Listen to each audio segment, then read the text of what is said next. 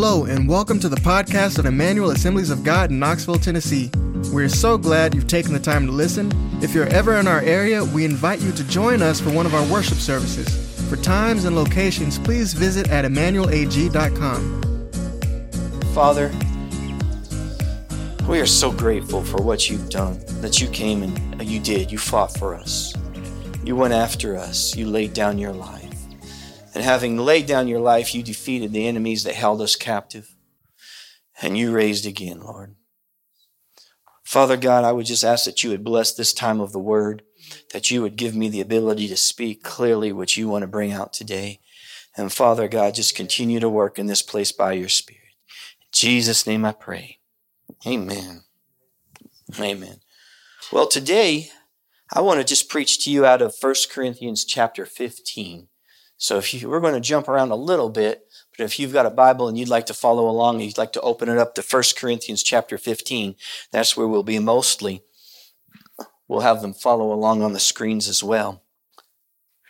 But I want to start off with Romans 5, verse 8, and it says this, "But God shows his love for us, in that while we were still sinners, Christ died for us." God shows us his love for us, in that while we were still sinners, Christ died for us. Now you got to think about this. This makes sense if you're in church circles, if you've been around Christians a lot. Christ died for me. But if you want to show, let me say it like this. If I used to do, my family used to go canoeing a lot up there where. What's the name of that? Is Melissa here? What's the name of the dam right up the road? Help me out. David knows it. What? Norris Dam. I don't know why. It just escaped my mind. Norris Dam. You can tell how much I've been there. No. But we'd go canoeing around Norris Dam. And when they would open up those generators and let that water flow, that water was just moving super fast. I mean, it was crazy fast. And I've heard crazy stories of the undercurrent and how dangerous that river can be. I've even heard that a couple of guys had like a John boat, and they tied a handle or a string to the handle of a 1-gallon bucket, and they tossed it in the river, and it pulled them so fast it almost pulled the boat under. That's how strong the undercurrent is in that river. And so we'd go up there, though. We'd have fun. We'd go up there. There's Melissa. She's back. Where were you when I needed you? I was trying to think of Norris Dam. Thank you. So we're up there. One day they had the generators open, but we're up there trying to canoe in the river with my parents as a family. Me and Melissa get in the boat, and this current's so strong we really couldn't canoe because to turn around and go upstream was impossible. So we said, it's 13 miles from here to that a bridge on Highway 61 in Clinton. 13 miles. Why don't we go ahead and just make that trip? I mean, we are moving, right? So we got in that boat. We said, pick us up. So we got in there. I'm telling you what, it was moving so fast. And the bottom of the canoe, this aluminum canoe, was so cold you couldn't even put your feet on it. Because when those generators are open, they're pulling it out of the bottom of the lake up there. So we're moving down that lake, and we kind of knew the first landmark was about a mile. So we clocked it. We're like, man, we're going about 10 miles an hour. We're not getting out. We'll be there in Clinton in 13 miles. We'll be there in an hour and a half. We'll see you there. Come pick us up, all right? So we just take off. I mean, we didn't have to paddle except just to keep the canoe going straight. I mean, it was fun. We were moving. I'm telling you, we were moving. It was, come on, it was fun, wasn't it? It was a blast. And I wasn't in shape. I was not. We weren't in shape. We weren't actually, no, we were so after a little while, I mean, we're having fun, we're moving. All of a sudden, it's like we're having a paddle. It's like, what's going on? And we're paddling. You were in the front. You wouldn't actually know. So and all of a sudden, we're looking out, and it looks like the water used to be higher than it was. Now it's getting low. It's like, they turned those generators off. I'm telling you what. 5 hours later, we were so sore the next day because we had to. But I've heard crazy stories about how dangerous that river can be when it's flooded. And boy, we were, when the water is coming through the generators, and boy, we were moving. It was a blast. But let me ask you this. If you were walking along a river like that with somebody you loved, and they just wanted to show you how much they loved you, so they just jumped into the frozen river, does that make any sense at all? Let me show you my love. It's a silly thought, isn't it? But if you were walking along with somebody and they fell into the river, then you would have a reason to jump in, and that would demonstrate your love for them, right? See, it says God shows us his love for us, that while we were still sinners, Christ died for that. We have to put that in a context because our culture is losing that context. Our culture thinks people are all basically pretty good. We don't realize that people are really sinners. People need a Savior. And the thing is, we are like that person who fell into the river and Jesus jumped in to save us. So when we put it in the context, now it makes sense. God shows us his love for us, that while we were sinners, Christ died for us. It wasn't just a random act. There was a reason. We needed a Savior. We needed rescue. And like I said a moment ago, it was an act of war. He came and defeated the powers that held us captive so that we could go free. And it cost him his life for ours. Luke 19:10 says that the Son of Man, or the Son of God, the Son of Man, however it says it, came to seek and to save the lost. That's what he was on a mission. To seek and save, a mission. That's almost a military term there, you know? If you think about it, we tend to think about what happens so often in religious terms, we lose the reality sometimes. He came on a search and rescue mission to look after me and you and everybody who was lost, to capture us and to redeem us back, to save us back. John 3:16, for God so loved the world, maybe the most quoted verse ever, right? God so loved the world that he gave his one and only Son, that whoever believes in him should not perish, but have everlasting life. See, look at the love of God. For God so loved the world that he gave. You know, I think sometimes religion has made it sound like God is so angry at the world, he killed his Son. That's not what happened. God so loved the world. It was an act of love. And I'm going to tell you, the Father and the Son were in it together. They were in it together. They both agreed on this. And they said, let's go get them. This is our search and rescue plan. This is we're going to go in there militarily. We're going to ambush the powers of darkness, and we're going to set the people free. And that's what they did. Amen. Come on. Thank God for that. Amen. Praise the Lord. So I want to look at this 1 Corinthians chapter 15 with you. I want to start with verse 1. It says, now I would remind you, brothers, of the gospel that I preached to you. This is the Apostle Paul. He's writing to the church in Corinth. And he's reminding them of the gospel that he preached. He says, which you received, in which you stand. So there's a continuance, right? They received it and now they are standing in it. Why? Because the gospel is a relationship. Right? Being saved is being in a relationship with God. It's being connected back to God. It's not just making a decision. It's entering into a new life with God. And he says, you've received it and now you are standing in it. And by which you are being saved. See, we are being saved. We are being saved. When you confess Jesus as Lord, you are saved. You are translated from the powers of darkness into the kingdom of his Son. Right? But as we go through this life, we're continuously being saved because we're looking to that day when we will also, like him, be resurrected, and then we will be saved. It's past, present, and future. And we're standing here in this time where we have been saved, we are being saved, and we are looking to a future salvation. But he says, by which you are being saved, if you will hold fast to the word preached to you, unless you believed in vain.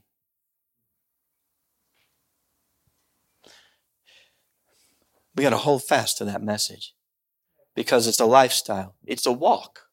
Amen. Verse 3, for I delivered to you of first importance. Somebody say of first importance. So whatever he's going to say here is going to be the most important thing he's saying. The first importance, what I also received, that Christ died for our sins in accordance with the scriptures, that he was buried, that he was raised on the third day in accordance with the scriptures. So for the Apostle Paul, he said, this is the most important thing I can tell you. Christ died for our sins according to the scriptures. He was buried and he was raised again according to the scriptures. This is the crux of the gospel. The death and resurrection of Jesus Christ is the first importance. It's so important that without it, there is no gospel. There is no salvation without the death and resurrection of Jesus. If you're still there in 1 Corinthians 15, skip down to verse 12. He says, now if Christ is proclaimed as raised from the dead, how can some of you say that there is no resurrection from the dead? So obviously there were some in this group that were saying the resurrection didn't happen. Just like today, there were people back then in Paul's time who said, no, there's no such thing as the resurrection, life after death, or any of that stuff. When you're dead, you're just dead. That's what they said. There was actually a Jewish party that said, hey, there's no such thing as angels, there's no demons, there's no resurrection. They didn't believe, just skeptics just like today. They didn't believe it. But Paul went on in verse 13 and he said, but if there is no resurrection from the dead, then not even Christ has been raised.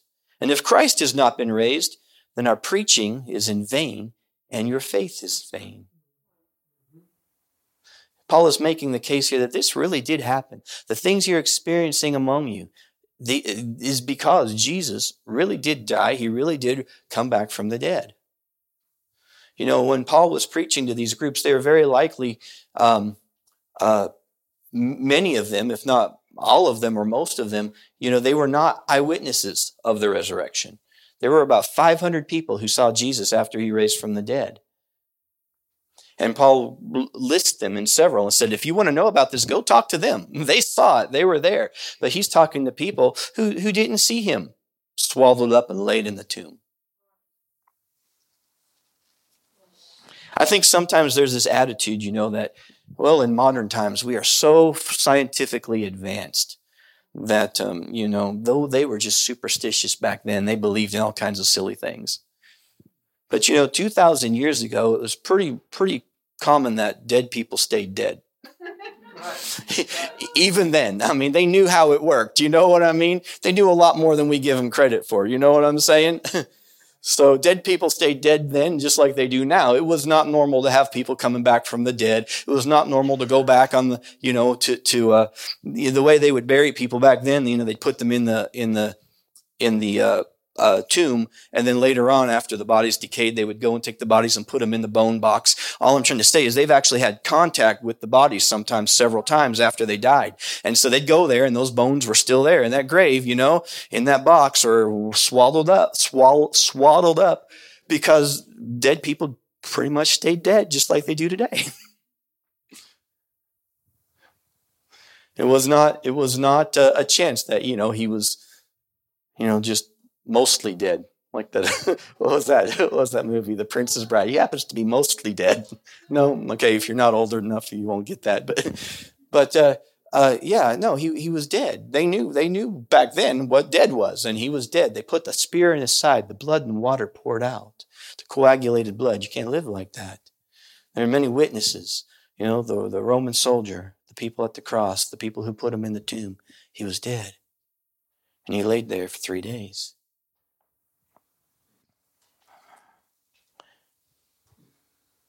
But here's why this is why it's important. There's a lot of complex things that happened. You know, life is complex, is it not? Come on, let's be real. Life is complex, right? It just is. But the answer that we need for life is sometimes simple, but it's not simplistic. Okay? It's simple, but it's not simplistic. We work with complex things all the time. My kids both learn how to ride a bicycle, right? For them, it's simple. They get on, they pedal, they balance. But they don't know about the gyroscopic force of the wheels and all the thrust vectors as that's turning. They don't know about counter steering. They don't know about all that. They're just riding a bike. But if you think about it, it's a very complex system. Is it not? If I say, hey, look over here at the screen, you just look. You just take it for granted. But what goes on in your body, in your mind, to look at that, to see the light, to translate it, to relate it to where it's complex, right? So at the cross, when we get into studying some of these things, there's a lot that happened. But thank God we can be simple people to enjoy the benefits of it. We don't have to know all of the theology and figure it out. We'll probably be studying the theology of it in heaven forever to know all the different ramifications of what Jesus did. But many things happened on the cross. Listen to this. First of all, there was a transaction. We sang the song, "It was my death you died," right? The Lamb of God in my place, my sins erased. Why? Look at 2 Corinthians 5:21. For our sake, he made him to be sin who knew no sin, so that in him we might become the righteousness of God. There was a transaction. He took my sin And in turn, I received his right standing, his righteousness. That's an amazing thought. That means I have the same standing in the kingdom of God that Jesus does because of what Jesus has done. He took my sin. We call it the great exchange, where he took my sin and I took his righteousness. He pronounced me right before the Father. Not right, but just a little bit bad, so I'm like, several notches, if you know what I mean. He put me in the kingdom where I can approach God in the same way that Jesus can approach the Father. Through Jesus, because of what Jesus has done. So there was a transaction. Another thing that happened on the cross was the devil was defeated. Satan was defeated. Look at Hebrews 2:14 and 15. I love this verse. Since therefore the children share in flesh and blood, he himself likewise partook of the same things, that through death he might destroy the one who has the power over death, that is the devil, and deliver all those who through fear of death were subject to lifelong slavery. The devil was defeated at Jesus' death. Come on, that's good. Here's the thing. If Jesus hadn't gone through death himself, how would we know that he had the victory over it? How would we know that we're all going to die? If Jesus doesn't come back for us before we die, we're all going to die. How would we know that there was life on the other side of death, except for the fact that Jesus has been there and came back to tell us? So through death, he defeated him who had the power of death, so that you don't have to be afraid of death anymore. If you think about it, how's a Christian going to die? You're going to close your eyes 1 minute, and the next minute you're going to open your eyes and there's going to be God. That's not a scary thing. It's not a scary thing. Praise God.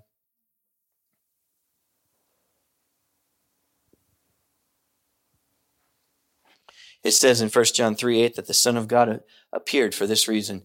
He came to destroy the works of the devil. And he did on the cross. Amen. Another thing that happened on the cross was the authority was taken from the devil, because God created the world. He put a man in charge, Adam. And because Adam sold out to Satan, Satan was using Adam's authority to rule this world. And at the cross, Jesus took it back. Do you remember when Jesus was being tempted? It says in Luke chapter 4, verse 6, the devil comes to Jesus and he says, look, I'll give you all these. He showed him all the kingdoms of the world in a moment in time. And he says, I'm going to give you all the authority and all their glory, for it's been delivered to me. And I can give it to whoever I will if you will do it, if you'll just worship me. That was the temptation of Jesus. And Jesus didn't argue with him. He didn't say, oh no, you don't own this. They've not been given to you. He didn't. This was a real temptation. If it wasn't real, it wouldn't have been a temptation. And Jesus didn't give in, of course. Because why? Because after the cross, after the grave, in Matthew 28:18, he could say, all authority in heaven and earth has been given to me. He took it back by conquest on the cross. He took the authority back. He took Adam's authority back. Come on, that's really good. See, like I said, there's a lot of things that happened on the cross. You don't have to know them all to benefit from it. You don't have to know all the nuance of it, but there's a lot of stuff that went on, and I'm just so thankful. We've been given life on the cross because of what he has done, right? John 3:16, we just read it. He loved the world, that he gave his one and only Son, that whoever believes in him should not perish, but have eternal life. And like I like to say, this eternal life is not just this life, but more of it. This is God's kind of life. This is the life of the new creation that is coming. That's the kind of life it is. Because if you tell some people, hey, you're going to live forever, you're going to have, and they think this life, but forever, it's going to be, oh, really? I'm so tired of this life. Hopefully that's not you, but come on, we've all been weary and tired at times. You get weary with things, and come on, this life is not perfect. Nobody wants this life forever. But he's talking about the life of God that we can have as a deposit now, a deposit of that life of the age that's coming. I'll explain that in just a minute. It says in 1 John 5:12, whoever has the Son has life, and whoever does not have the Son does not have life. Resurrection life in this present age is a down payment of the life of the coming age. Here's the thing, the present time, right now, this time that we're living in, this is the wait. This is the wait. We're just waiting. Why? Because God doesn't want to foreclose on those who are being saved. There's still people who are coming in. And if he ends it right now, which he has the authority and the power to do, then anybody who's not right is lost. And the Lord's patience means salvation. The Lord's patience means salvation. So why is the world messed up? Well, because people messed it up. Why doesn't he fix it? Because he can't fix it without getting rid of the things that are messed up. So he'll have patience, and he'll ask you to be his witness, to help people, to minister life to people. See, think about it. Jesus went around doing good. We know that Jesus went around doing good, healing all who were oppressed of the devil. He went around setting people free, untying the bonds that sin and Satan had on them and setting them free, right? But Jesus was one person. He ministered. If you look on a map, look how small Israel was. Look how small and look how big the world is. He was one person. He couldn't be everywhere at the same time. He came as a seed to start this thing. And he did. Now here's the thing. What an amazing thought, first of all, that one man's 3.5 years of ministry in that one little tiny spot in the world has impacted the world so much. Come on. That tells you something, that he's still working now. But the difference is he's working from headquarters. He ascended. He went to the right hand of the Father where he's in all power, and he's commissioned you. You are his body on the earth. You are the temple of the Holy Spirit. The presence of God is supposed to be on you and in you just like it was with Jesus. That's how he's impacting the world. Through you. Through people like you and through people like me. Just ordinary people who are out doing ordinary things but carrying this glory of God. Come on. That's your high calling. That's what he's made you for. And here's what's neat. You are made for it. It's not something that's like a strain for you to do. You come to God, this becomes a natural thing for you to do. Praise God. So skip down to verse 20 and read that with me. So Paul's making the argument. He says, there are people who are saying that the dead aren't raised, but he says, but in fact, Christ has been raised from the dead, the first fruits of those who have fallen asleep. First fruits. Do you know what a first fruit is? It means that what God did for Jesus on Easter, he will do for all of his people at the end. It means that the resurrection that Jesus experienced, a bodily resurrection that Jesus experienced on Resurrection Day, he will do for all of us at the end.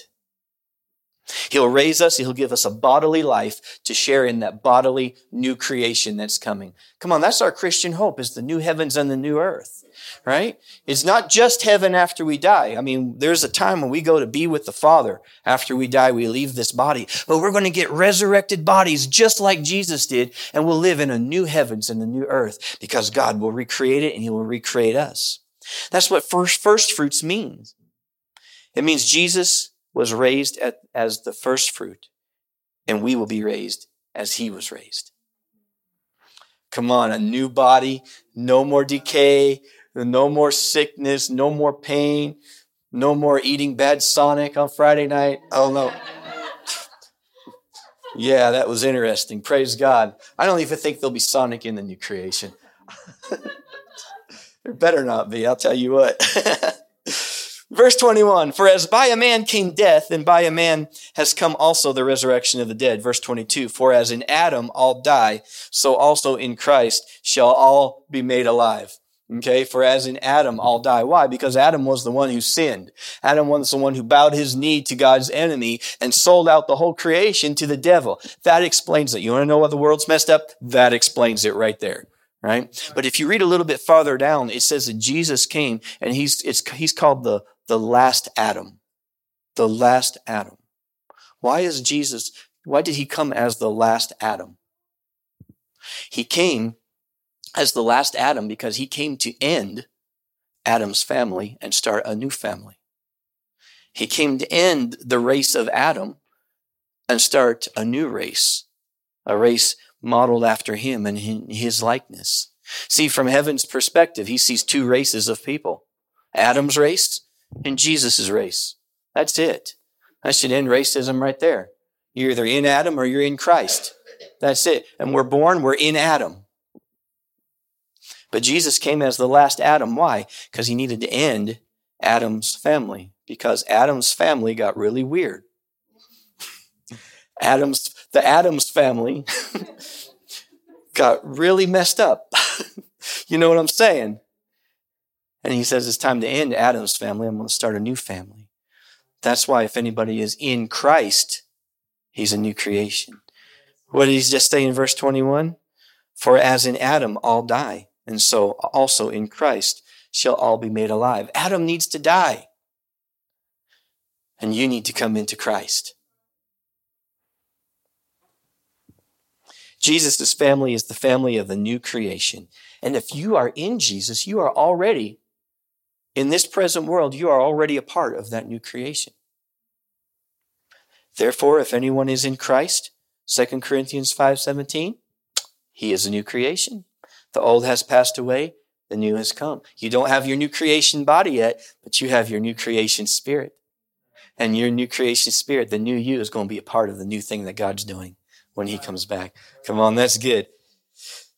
So verse 21, I was reading, for as a man, by man death came, Adam, because death came into the world when he sinned.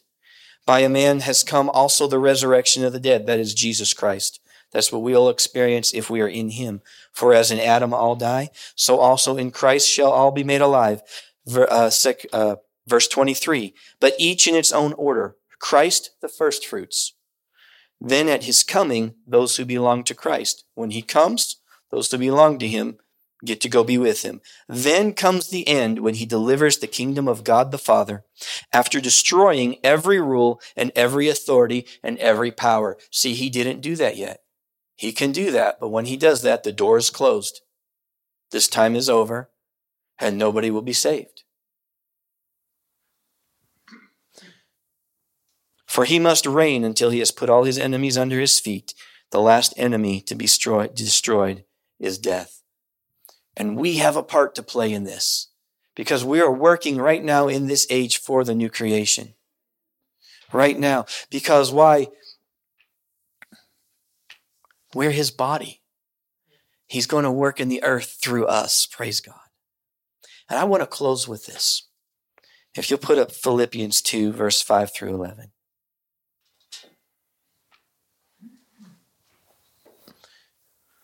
This is in the Greek, this phrase here is called the kenosis, and it means in English the emptying. This is the emptying. Look at what it says.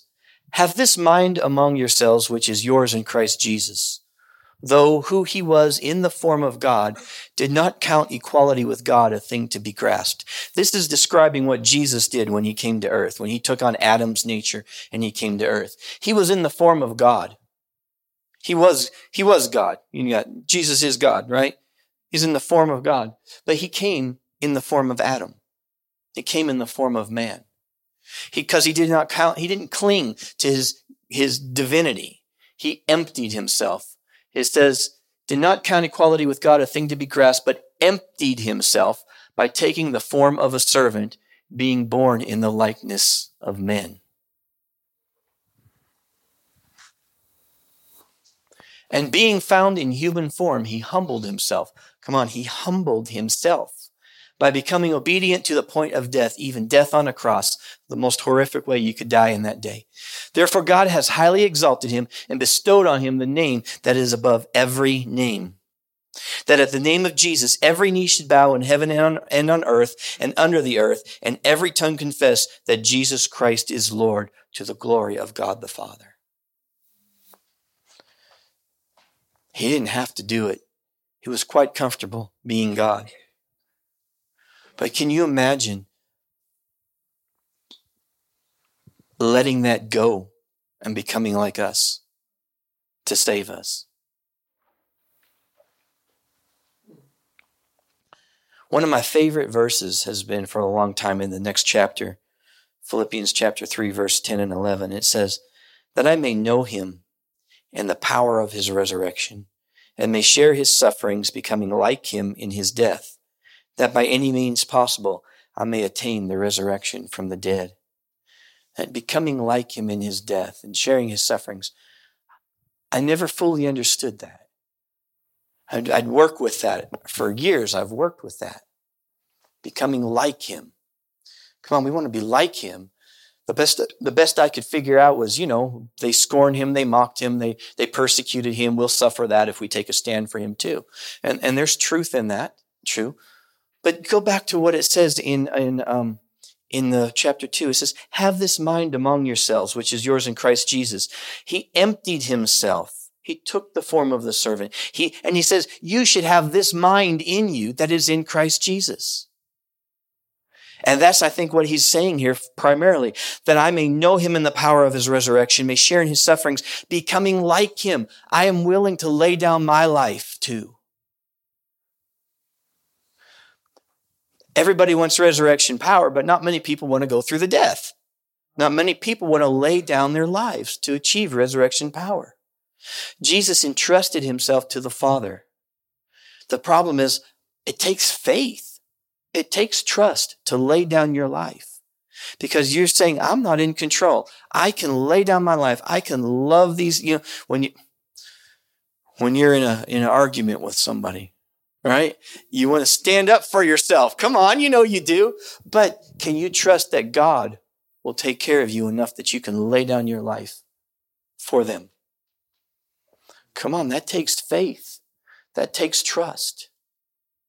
Can we lay down our life for other people in this world?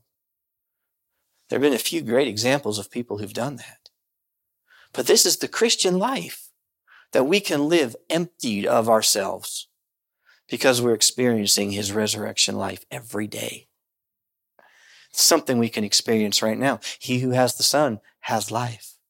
He gave his only Son that we should not perish but have life. We can have that life and we can enjoy it now if we also are willing to walk in that emptiness, that openness before God, where we lay down our lives. Not my will, but your will be done. It's worth it. It's worth it. Can I get the band just to come up and let's just take a moment to think about this and pray.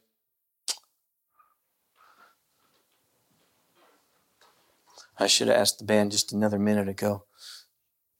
But praise the Lord. One of the things about coming to Christ, it is a laying down of our lives. The Bible talks about baptism. As we practice baptism, the Bible says we are buried with him in baptism and raised together with him. This is called the teaching about identification. It means his death becomes my death and his life becomes my life. This identifying with Jesus. Now listen to this. I've shared this on Wednesday night, but if you have a disease in your body, if you have maybe a virus or something and it's working its way, or cancer, and it's a person that's working their way through their body, when they die and they're buried, that disease dies with them. Think about it, right? Their body, it dies, they're buried the way we do it now, however you want to bury, whatever culture. When that body dies with that cancer in it, that cancer dies with that body. There was a cancer of sin. It came into the world and it spread to everyone because everybody sinned. It was the worst pandemic you ever heard of. There was no vaccine that could stop it. There was no social distancing or mask that could stop it. It was a cancer. It spread throughout the whole world. And the only way to stop it was death. Because when that body died, that sin died. That's what Jesus did. He came. And somehow, all of the evil in the world was focused on him. And he carried that sin to the cross, and God judged that sin. He condemned that sin in the flesh of Jesus. And when Jesus died, that sin died with him. And when you come into Christ, you are buried with him and raised to new life. Your sin dies in him. Come on, praise the Lord. Praise the Lord. I just thank you, Lord, for what you did on the cross. And I thank you for being with the opportunity to be with your people and celebrate your resurrection. Father, I just pray that the reality of what you did might just so flood our consciences, Lord, and rise up out of our hearts into our lives, Lord, that we would be very bold, very bold ministers of this new covenant, of this spirit of life, Lord. Father God, I just bless those who are here today. In Jesus' name I pray. Amen.